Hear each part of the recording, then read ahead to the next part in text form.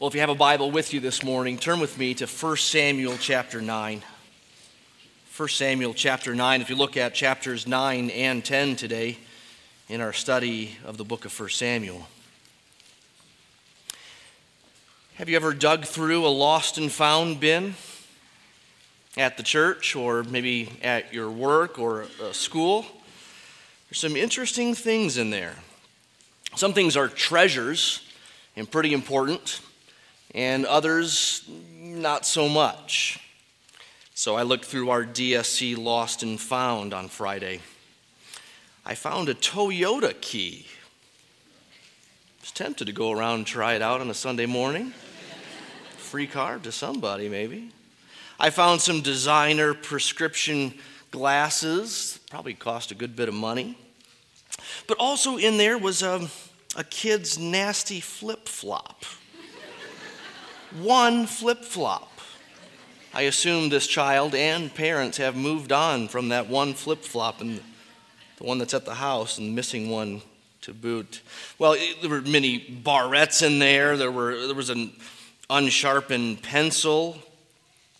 It's a mixed bag, isn't it? The lost and found is a mixed bag. I'd like you to tuck away those two phrases as we think about 1 Samuel 9 and 10 this morning. Lost and found and a mixed bag. You see, 1 Samuel 9 is a kind of lost and found story, an ironic lost and found story, because one thing goes lost and a totally other thing gets found. As 1 Samuel 9 and 10 tell the story of that which is found, they present it as a bit of a mixed bag.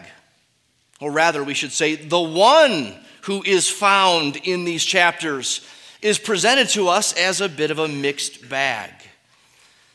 But that's getting a little ahead of ourselves now. Chapter 9 begins with the simple introduction of a new character in the story of 1 and 2 Samuel. So let's read the first two verses to start. It says, "There was a man of Benjamin whose name was Kish, the son of Abiel, son of Zeror, son of Bechorath, son of Aphiah, a Benjamite, a man of wealth. And he had a son whose name was Saul, a handsome young man. There was not a man among the people of Israel more handsome than he. And from his shoulders upward, he was taller than any of the people." So here we meet Saul. This is only noteworthy if you know the rest of the story of 1 Samuel.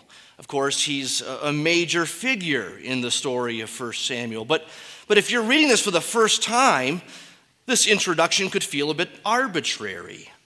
You know that scene at a social function when a friend grabs you and says, "Ryan, I want to introduce you to Jim." You don't know whether that's important or not until you hear a little bit more about Jim. You don't know if Jim comes from the same hometown as you do, or whether you have certain things in common, or whether your friend just likes to introduce people a lot. So how is Saul introduced to us? He's from the tribe of Benjamin. Verse 2 tells us he's a handsome young man, none more handsome than he. He's a whole head taller than anyone else in the land. That same thing is repeated again in chapter 10. He's a whole head taller. And we're already presented here with Saul being a bit of a mixed bag. On the one hand, he's tall and handsome, but other than that, he doesn't seem to be anything special. He's from the tribe of Benjamin. And Saul himself will later attest, you can see this in verse 21, "Am I not a Benjamite from the least of the tribes of Israel? And is not my clan the humblest of all clans of the tribe of Benjamin?" He's tall, but he comes from a small clan and tribe. And further head-scratching is what follows this introduction of Saul. It's a search for donkeys. That's the first of four scenes we see in these two chapters today. The first is a search for donkeys. You see in verse 3, now the donkeys of Kish, Saul's father, were lost. So Kish said to Saul his son, take one of the young men with you and arise, go and look for the donkeys. Now missing donkeys may seem a bit trivial to us city folk, us modern day city folk, but these donkeys would have been a large part of the family's wealth and their livelihood.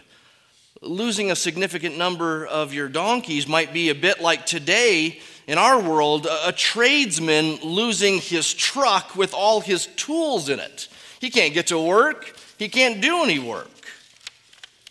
That's a big deal.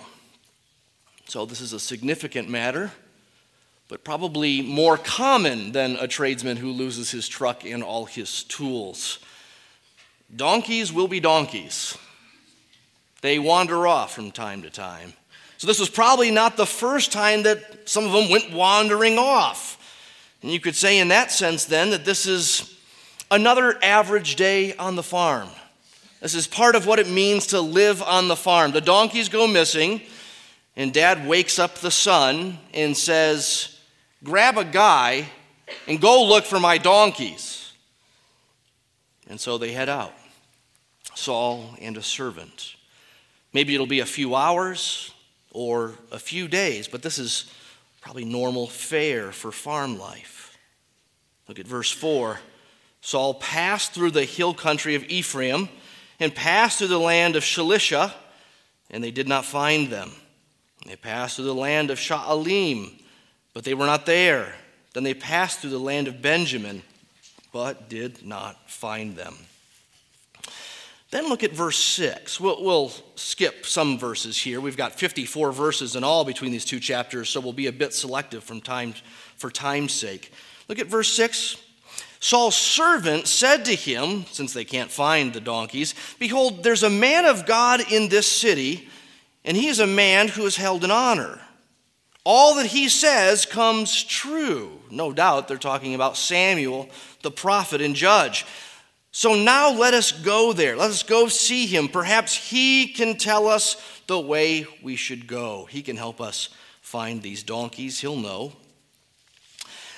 Then there's some discussion about what to bring the prophet as a gift. You can't just go up and ask him for help without bringing something to honor him. And so verses 7 through 10, they discuss what the options are. The servant has a shekel of silver with him, and so they agree, that'll do. And they head toward Samuel's city, or Samuel's house, his hill. In verses 11 to 14, they stumble upon some women at a well, and they ask for help in finding Samuel. These women say, well, as a matter of fact, yeah, he's just ahead of you. He's heading to make sacrifice, and when you enter the city, you'll see him. You can't miss him.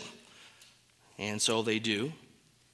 And that's exactly what happens. Look at verse 14. So they went up to the city, and as they were entering the city, they saw Samuel coming out toward them on his way up to the high place. Good thing they came across these women, and these women had just seen Samuel, and they can point Saul and the servant in his direction. Now, before we go any further, we have to remember what we saw last week from chapter 8. The elders and the people demanded a king. They demanded that they be given a king, and they wanted a king like the nations have. So a specific kind of king. They say they want a king who will go before us and fight our battles. And that was Yahweh's job description. Self-given job description. And so really what they want is a king other than Yahweh God. And God said that this is the case. He said, they have rejected me from being king over them in their demand for a human king like the nations have. We saw last week in chapter 8, Samuel warned the people. He said, a king like the nations will take and take and take and take. And yet the people persisted. They insisted, no, you will give us a king. And so the chapter ended with God giving them over to their desire. A king was God's plan all along. But God's plan was a king under God, not a king instead of God. A king is coming. That's how chapter 8 ended. But what kind? You think you know what kind of king is coming at the end of chapter 8, but now chapter 9 is going to throw us some curveballs. So now, secondly, a second scene, a king revealed. First, a search for donkeys, and then a king revealed. That unusually ordinary, pedestrian story of searching for lost donkeys now gets explained to us. Actually, behind the scenes, God is orchestrating a meeting between Saul and the prophet Samuel because God is in the process of revealing a king. Verse 15 and 16. They say, now the day before Saul came to Samuel, the Lord had revealed to Samuel, tomorrow about this time I'll send you a man from the land of Benjamin, and you shall anoint him to be prince over my people Israel. He shall save my people from the land of the Philistines, for I have seen my people because their cry has come to me. Wow. Donkeys get lost, and a king gets found. Saul loses his donkeys, and a kingdom is what he finds, or rather, a kingdom finds him. Now, let's just pause here to marvel at God's sovereignty. His sovereign orchestration of events, details, circumstances, and even human decisions to bring about his plan for his people's good and for his glory. Yeah, it's mysterious how his sovereignty intersects with real human decisions, but his sovereignty is nevertheless true, and it's not to be minimized. So what looks like happenstance in chapter 9, what looks like ordinary, maybe even unavoidable circumstances are actually links in a chain to a divinely appointed outcome. Certainly you've marveled at God's links, his chain of providence in your own life before, haven't you? Surely you've recounted the past with words like, do you realize that if he hadn't, then we wouldn't, then it wouldn't have, those kind of things, those conversations? Back in 1996 in Lynchburg, Virginia, a mom picked up a flyer advertising piano lessons that my wife was teaching. That eventually became our connection to Desert Springs Church in 2003. I won't bore you with all the links in that chain, but that's where it started. That was eventually our connection to Desert Springs in 2003. It was one link in a chain of ordinary events that led to something so significant and life-altering for us, that we live here and not someplace else, that this is our church and not another. If I had picked a different seminary to go to, that connection would have never happened. If I had picked a different seminary to go to, I wouldn't have had Professor Ron Giese for Hebrew. And hence, Ron wouldn't likely be at Desert Springs Church. He would be enjoying green pastures in Virginia, no doubt, or someplace else. But he probably wouldn't have been brought to the desert. We say, who'da thunk? Well, God thunk. He thunk it all up. Proverbs 16:9 says, a man's heart plans his ways, but the Lord directs his steps. Isaiah 46 says, I am God, and there is no one like me, declaring the end from the beginning, and from ancient times, things which have not yet been done, saying, my purpose will be established, and I will accomplish all my good pleasure, calling a bird of prey from the east, the man of my purpose from a far country. Truly I have spoken, truly I will bring it to pass. I have planned it, and I surely will do it. You can imagine all of the links in the chain of chapter 9 and this encounter between Samuel and Saul. What if the women hadn't been at the well that day? What if the donkeys hadn't gone missing? What if the servant hadn't said, hey, I know, how about Samuel? Sometimes we get to look back like that and see the wisdom and the wonder of God's guiding hand, but not always. Don't let 1 Samuel 9 deceive you into thinking that we always get to hear from God in the interpretation of events. Let's keep firmly in mind that oftentimes we don't see the connections or the reasons or the final goal, especially when we're in the present moment.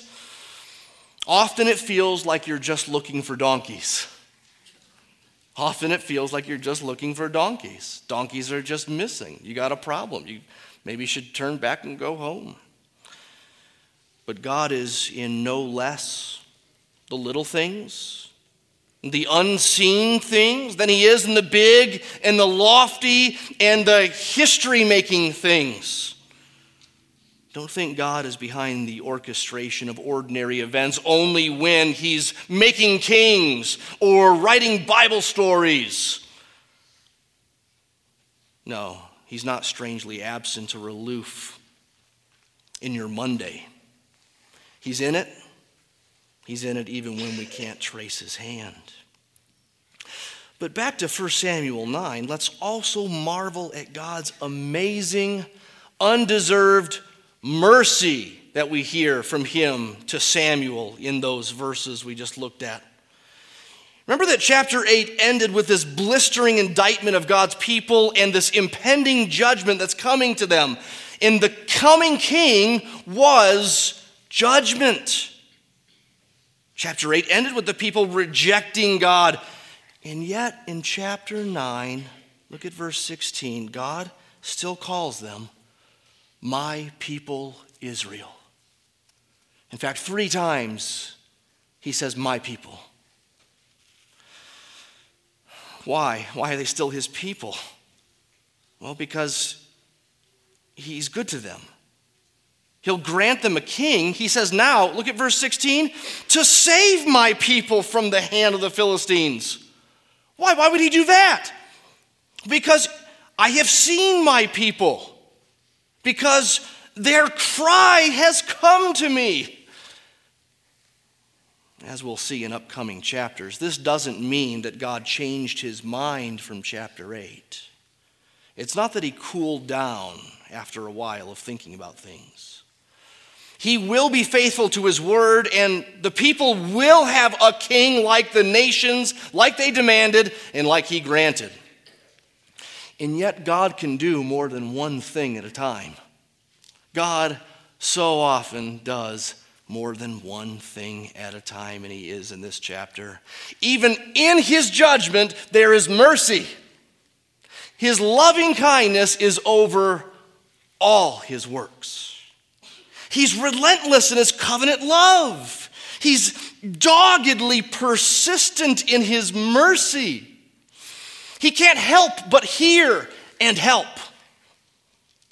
And so this coming king is a mixed bag.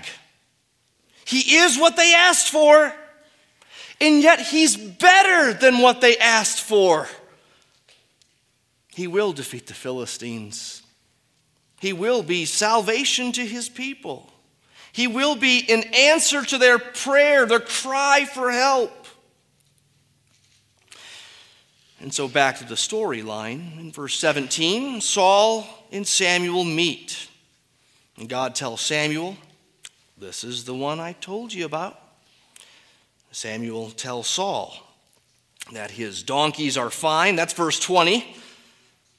And Samuel invites Saul to stay for a meal. Verse 24, we read he gives him the best portion of food, honors him. He knows what's coming. And so Saul spends the night there at Samuel's.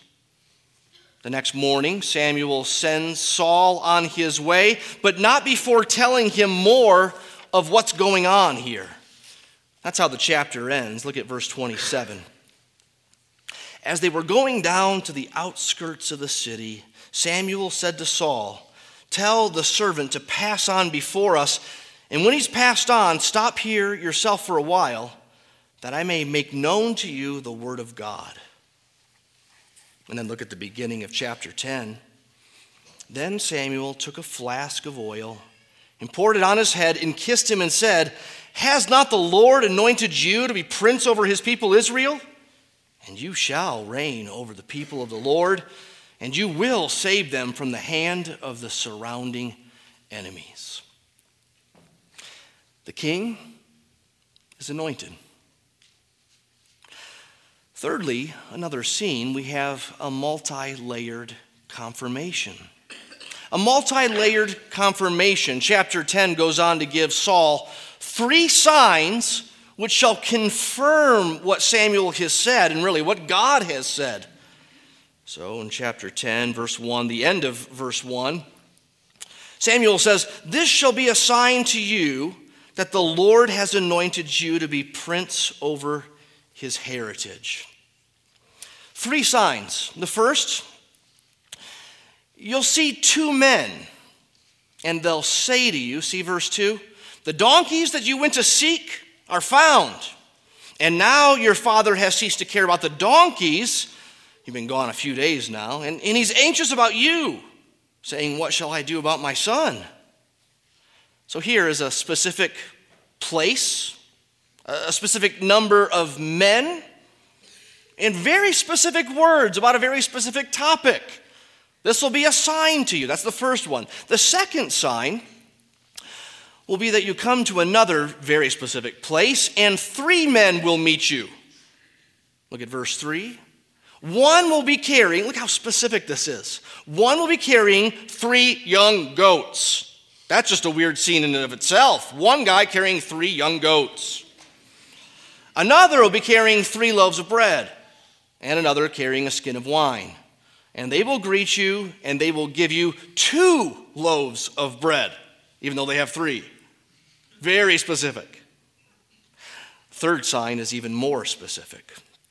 Samuel says, you'll encounter a group of prophets. They'll be coming down the mountain, celebrating, singing, playing their instruments, and prophesying.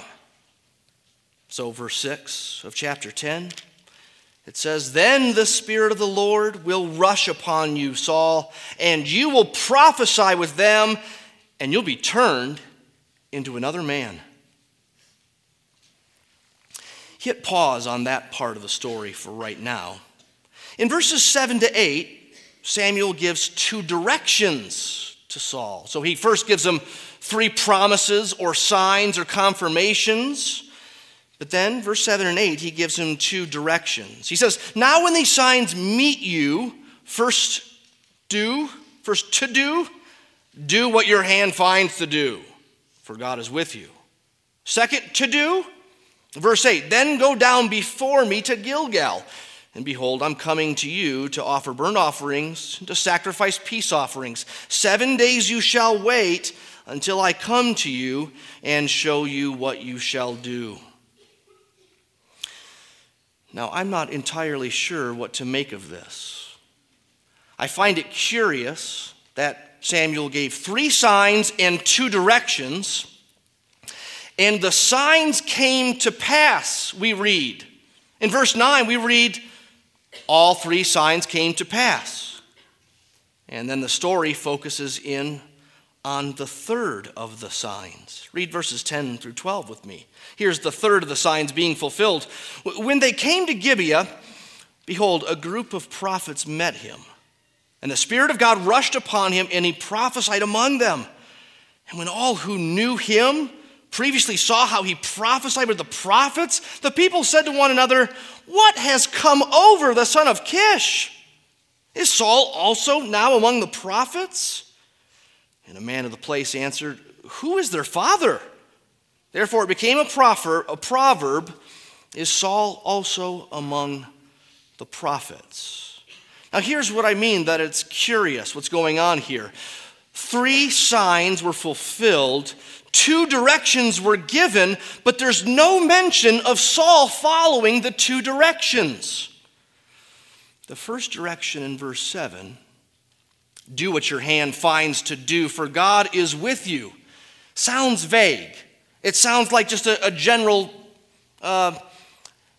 whatever seems right, do it, and know that God's with you. But actually this phrase in verse 7 is in Judges 9. And there it's clearly a military context. This is about battle. What your hand finds to do, for the Lord is with you, is about war. Now remember, God had said of Saul back in chapter 9, "He will save my people from the hand of the Philistines." Remember, Samuel said to Saul, "You will save them from the hand of their surrounding enemies." And notice in chapter 10, verse 5, this whole prophecy scene happened at a garrison of the Philistines, right near the Philistines. So was Saul supposed to receive the Spirit and prophesy and be changed into another man and then go to war? It certainly seems so. It certainly seems so. He was also told afterward, the other direction given, to go down before me to Gilgal, verse 8, and wait there for further directions. But after this prophetic moment, well, look at verse 13. What happens? When he finished prophesying, he came to the high place. Some scholars suggest that this high place is Saul's home. It's where Daddy Kish lives. The following verses seem to indicate so, and we'll see those in just a bit. Which would mean then that Saul didn't do what Samuel said he should do. He said, "Do whatever your hand finds to do, for God is with you." And that probably meant battle. And he said, "And after that, go to Gilgal and wait there 7 days. I'll be there and I'll tell you what's next." But after prophesying, Saul went home. What should we think of this man, Saul? He's a mixed bag, isn't he? He's tall and handsome in appearance, which might signal that he's a king like the nations. But God is clearly in this. I mean, God initiated this, not Saul. God is calling him. God is telling Samuel to anoint him. God will clearly use Saul for these merciful purposes for his people, just as he promised, and just as these meticulous signs are already proving. And yet Saul seems at times obtuse in this story. Did you notice that it was his servant who thought of seeking out the prophet Samuel? It wasn't Saul. When Saul meets Samuel, did you notice he didn't recognize him? Even though we're told back in chapter 3, all Israel knew Samuel. Even though Samuel traveled as judge and national leader around to the cities, and he did so for decades. And here Saul is introduced to Samuel, and he says, "Hey, we're looking for a prophet. Do you know where we can find him?" "Yeah, me, dummy." And on top of that, it's possible that Saul was given a command to go fight the Philistines in verse 7 of chapter 10, and he didn't follow it. He was told to go to Gilgal and wait for Samuel, but there's no mention of that happening at all. Instead, he prophesied and went home. This brings us to the last scene, a curious coronation. A curious coronation. Before we get to the coronation, though, we have another head-scratching moment with Saul. Look at verses 14 to 16. This is why it's likely the high place is home. Saul's uncle said to him and to his servant, "Where'd you go?" And he said, "To seek the donkeys. And when we saw that they were not to be found, we went to Samuel." Saul's uncle said, "Please tell me what Samuel said to you." And Saul said to his uncle, "Well, he told us plainly that the donkeys had been found." And then the narrator of 1 Samuel tells us, "But about the matter of the kingdom of which Samuel had spoken, he did not tell him anything." Saul had two chances to tell his uncle what was up. Twice. He puts all the focus on donkeys. And some interpreters want to give Saul a pass here. Some of them want to say, what was he supposed to do? Say, "I'm now the king." Yeah, but this isn't time for discretion anymore.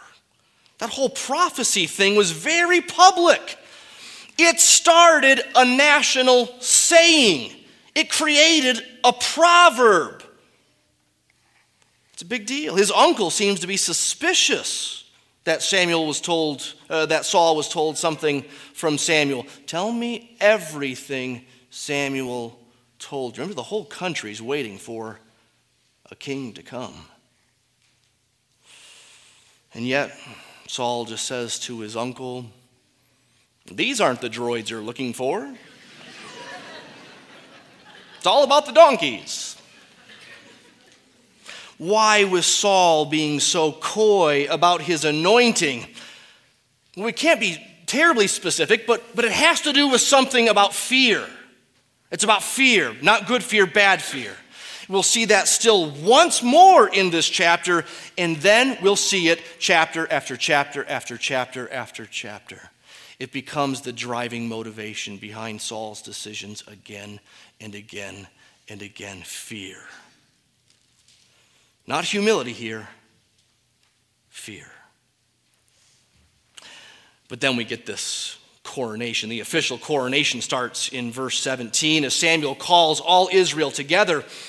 And he says to them, see verse 18?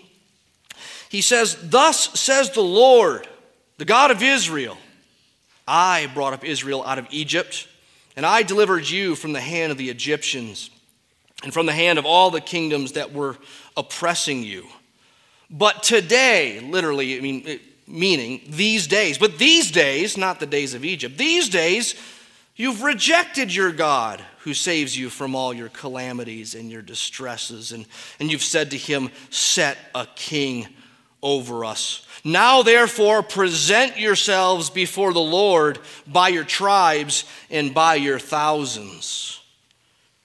It looks like judgment's coming. These people don't know about Saul. They don't know about the private anointing. Maybe they don't know about even the prophecy yet. At least some of them don't. And so Samuel says, "Thousands at a time, line up according to your tribes." And what does he do? He casts lots, trying to show God's hand in the selection of Saul before the people. So he casts lots on the 12 tribes, and it falls on the tribe of Benjamin. And then he has the tribe of Benjamin pass through, and then the lot falls on the clan that is Saul's clan. And then that clan passes through, and the lot falls to Saul. And then look at verse 21. But when they sought him, the second half, but when they sought him, he couldn't be found. What? Where'd he go? Well, the next verse. God reveals where he was. "Behold, he has hidden himself among the baggage." He went hiding. The tallest dude of the land went hiding. Again, not humility, but fear. He's taller than anyone in the land, and oh, how little he is on the inside. It's a curious coronation. Nevertheless, they find him. They get him. Samuel presents him before the people, and the people shout, verse 24, "Long live the king!" And then verse 25, it says, "Then Samuel told the people the rights and duties of the kingship, and he wrote them in a book, and he presented them before the Lord." What's Samuel doing here? He's reminding them of what God's plan for kingship was from the beginning. Remember Deuteronomy 17 last week? When you go into the land and you ask for a king, you can have a king, but here's what he should be like. He should be humble. He should be for the people. He shouldn't be all about the money or the ladies. He should be about God's word. He should read it daily. He should have his own copy of the law. So Samuel makes a copy of the law, teaches on what the king should be. He teaches this to all the people, and of course, to Saul as well. So everyone went home rejoicing. Well, not everyone. The last verse. But some worthless fellows said, "How can this man save us?" And they despised him and brought him no present. But Saul held his peace. What?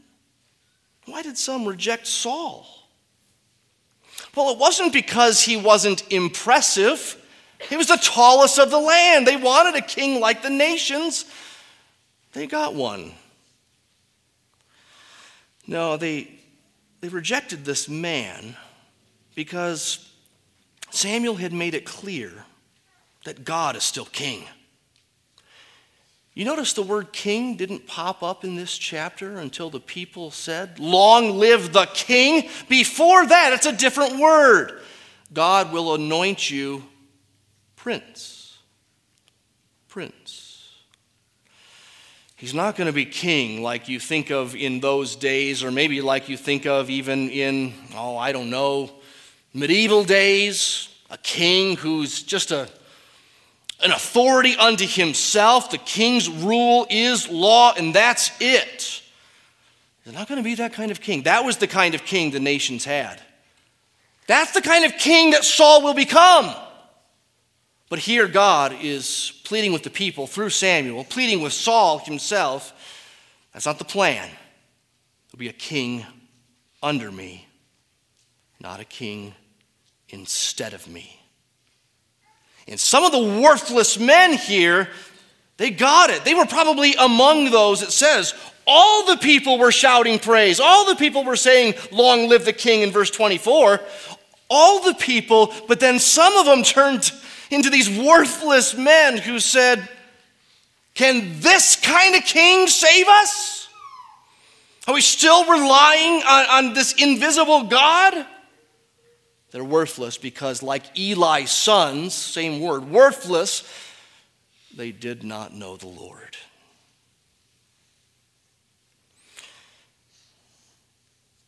Saul can bring a season of salvation, but only because God says so.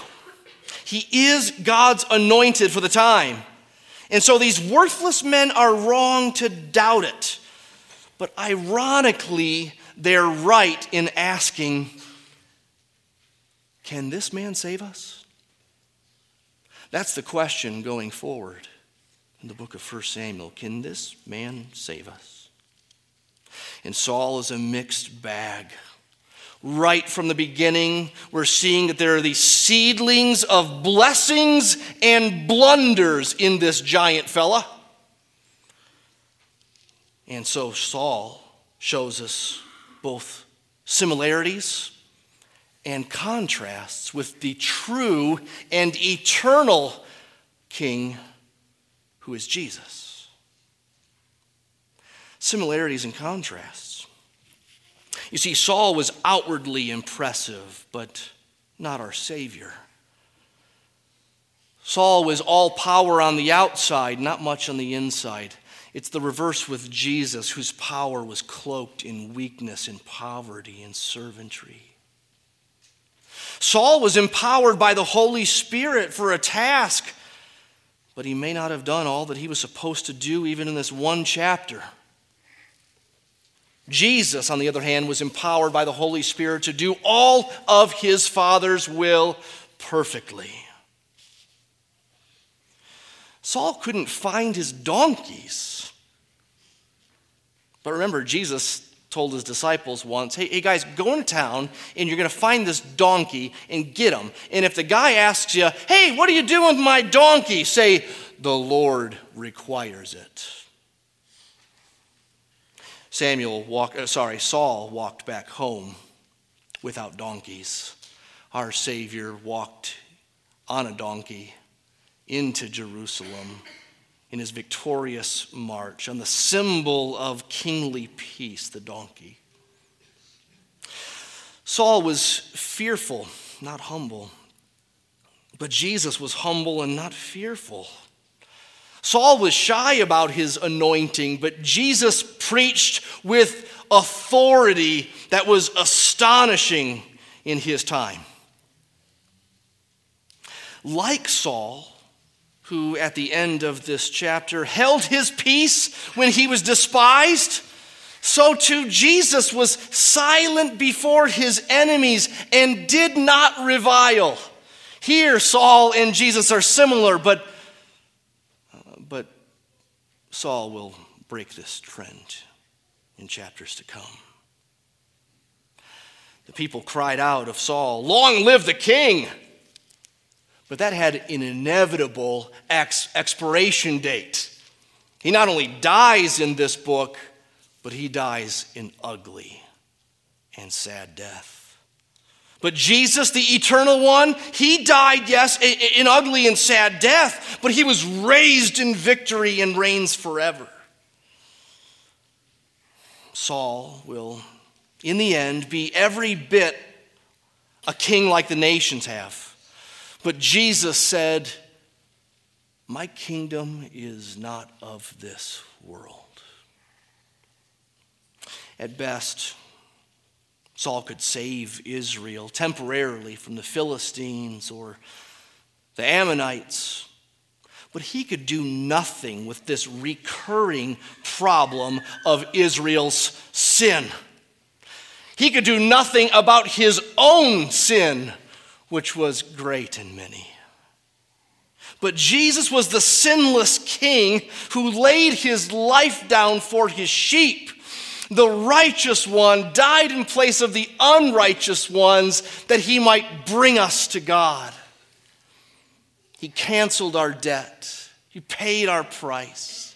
He bore the judgment that we deserve, that we might go free. And not free to forsake God, but free to flee to God and have communion with him and worship of him forever and ever. Do you know that kind of freeing gospel hope that's only in Jesus? It's not in princes. It's not in swords or governments. It's not in any of the idols of this world. It's only in God, the God-man Jesus, who died in our place.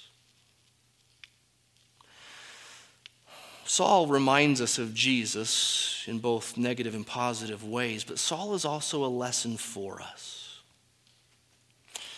Saul had a decent beginning in these 2 chapters. We've seen hints of his benefits and blessings in chapters 9 and 10. We'll see more of it next week as he goes to war and beats up on the Philistines. But standing at the edge of chapter 10 and looking forward, it's as if the story is still to be written in a sense. In other words, if we were living in the days of chapter 10 and we were among those who were going home having seen the coronation of Saul and now there's a king, the future would still be unseen. You'd still wonder, what will become of this Saul? Will he go God's way? Will he be God's man? Will he be under God? Or will he be instead of God? It's a fork in the road moment at the end of chapter 10. And I think that fork in the road moment is helpful for us at any time and all the time, in any season. You see, every day is a fork in the road. Every decision is a fork in the road. Today is Sunday, the first day of the week. Today we begin a new week. How will it go? How will you go? Which way will you go? Maybe you're at the fork in the road of a new chapter in life. Maybe marriage is new to you, or kids are, or a new job has started, maybe even a new career. Maybe you're in your first year of college. Maybe you're in your first year of empty nesting or retirement, or a new battle with illness, or a slump in your marriage, or a new sin struggle. How will it go? What will the new chapter, the next chapter, say? How will you turn out? Saul is a supreme example of the truth that good beginnings do not always equate to good endings. Judas would be another one of those in the New Testament. Oh, sure, God is in your life and he's in control, and we've seen God's sovereignty throughout these chapters in a special and unique way. But human responsibility is real. And his sovereignty is no excuse for your sin. He will take all of the credit for whatever fruit you have, whatever good you do, whatever holiness you grow in. And he will take none of the blame for the sin you choose. He will take none of the blame for years of waywardness. He will take none of the blame when you walk away from the faith. That's yours, but may it not be.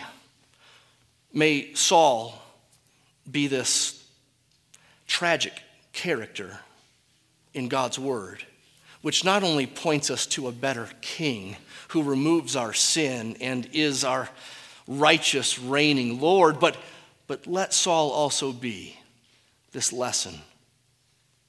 Go God's way. And keep at it, and keep at it, and keep at it. Keep your heart with all diligence, for from it spring things of life. Let's pray. Father, we pray for your help for that you'd keep us. If we're yours, if Jesus died in our place, if we've been chosen before the foundation of the world, we pray you would not only apply that grace, but you would keep us in faith and grow us in holiness. We pray you'd give us conviction of sin. We pray our repentance would be real. We pray we wouldn't trust in self. We pray we wouldn't fear men.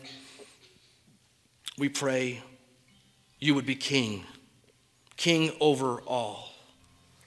Lord, we pray that Jesus' name would be a banner over our lives and a banner over this church and a banner over the future. May we say with the Apostle Paul right now, and ever more so, for me to live is Christ, and hence dying is gain. Give us Jesus. He's the Lord, our Savior and King. We pray in his name. Amen.